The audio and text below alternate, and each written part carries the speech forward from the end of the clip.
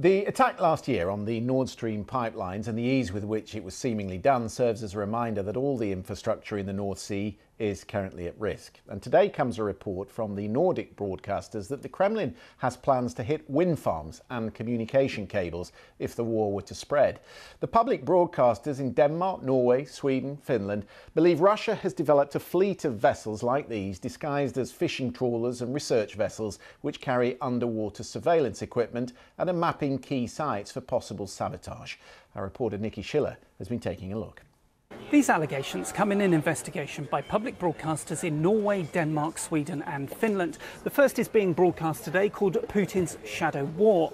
Now, they allege that Russia has a fleet of vessels that are disguised as fishing trawlers and research vessels that actually carry underwater surveillance equipment and are being used to map possible sites for sabotage if the conflict with the West increases. Now, one of the vessels that they tracked was the Admiral Vladimirsky. Now, they allege that it is a Russian spy ship. Officially, it is a research vessel, but they tracked a route you can see here in red, where they say it passed at least 7 offshore wind farms, both in the UK and off Denmark. Now, when DR's reporter caught up with the vessel in a small boat, this is what happened. As we've been told by the source, I can see crew members walking around on the deck. I think they're watching us. There's 2 men staring at us. Wow, they're looking at us. This is really a strange situation, almost a tense situation. They're looking at us.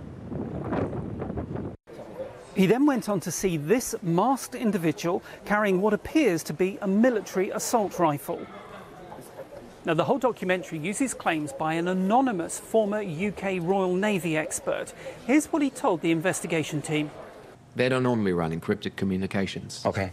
And that can only be something that they don't want people to know. So this tells me that this vessel is engaged in something other than hydrographic research. And what could that be? Underwater surveillance. Okay. Cables, pipelines, topography as well, so mapping the seabed. Not only are they able to map the infrastructure, but they have built a fleet specifically to attack that infrastructure. In Norway, this NRK journalist has been tracking the routes of civilian vessels, and in one case, he says a Russian trawler crossed 130 times the Svalbard cable before it was damaged. Now, we don't know what caused that damage, but what we do know is that signals from this, one of the world's biggest satellite stations, do pass down the fibre optic cables. Separately, the BBC understands that UK officials are aware of Russian vessels moving around UK waters as part of this programme. It's also worth noting that reconnaissance of secretive sites isn't that uncommon, and indeed Western nations may be doing similar things in Russia. Thanks to Nikki for that. Joining us is Sture Ulriksen, who is an associate professor and researcher at the Norwegian Naval Academy. He's been involved in the documentary. Thank you for being with us. So unencrypted ships, ghost ships, effectively, cruising around these wind farms and over the cables. How many of them do we think there are? Well, of the officially owned Russian ships, it might be 50 perhaps, but then it might be much more. How difficult is it to protect these sort of things? Because by their very nature, underwater cables, wind farms, they're in very remote locations. Some of them are, yeah. And one of the problems here is that if this is in international waters, then it's difficult to put someone to court for having destroyed them, and that's also the background for we know who did the Svalbard cable, for instance, but they cannot be brought to court because the law is so old and they are obsolescent. Are there some parts that are more susceptible to this than others? Are there parts of the sea where cables come together, or they cross, or they interact? Are there places where you could put naval vessels to defend the infrastructure? Of course, if you think about the pipelines in the North Sea, and so that all of Europe depends on it, then we have a lot of sensors out there, mostly civilian, but still, if all the information from all these sensors could be brought together, then and we would have some military assets on guard, then it will be possible to stop it. It's also possible to check out if there is any explosive there or so on. So that is already done with most of the North Sea infrastructure. So it's Sorry, possible. are you suggesting there may already be explosive there?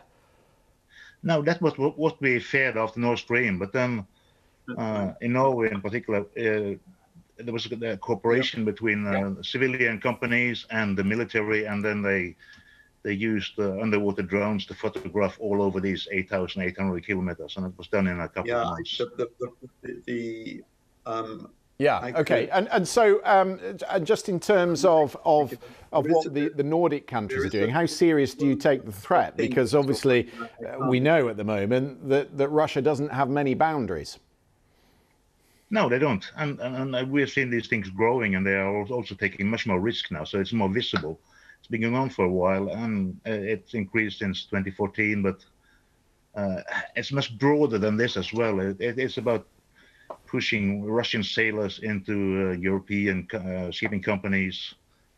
Some Norwegian-owned vessels, for instance, are sailing with exclusive Russian crew. Why? So there's a lot of activity.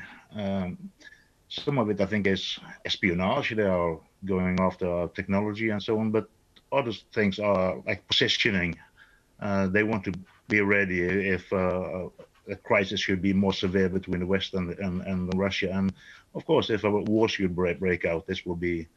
It will obviously hurt us if both pipelines and internet cables are destroyed early in the war. Yeah, just very quickly, I've just got about 40 seconds left. Have you had any response today from the Kremlin to these reports? No, it's the Russian ambassador to Norway. He was out, and of course he claimed complete innocence. But well, something to that watch. was as expected, I think. Indeed so. Sturla Eriksson, nice to see you. Thank you very much for coming on the programme. Should just say as well, plenty more on that report on the BBC website, which is worth looking at.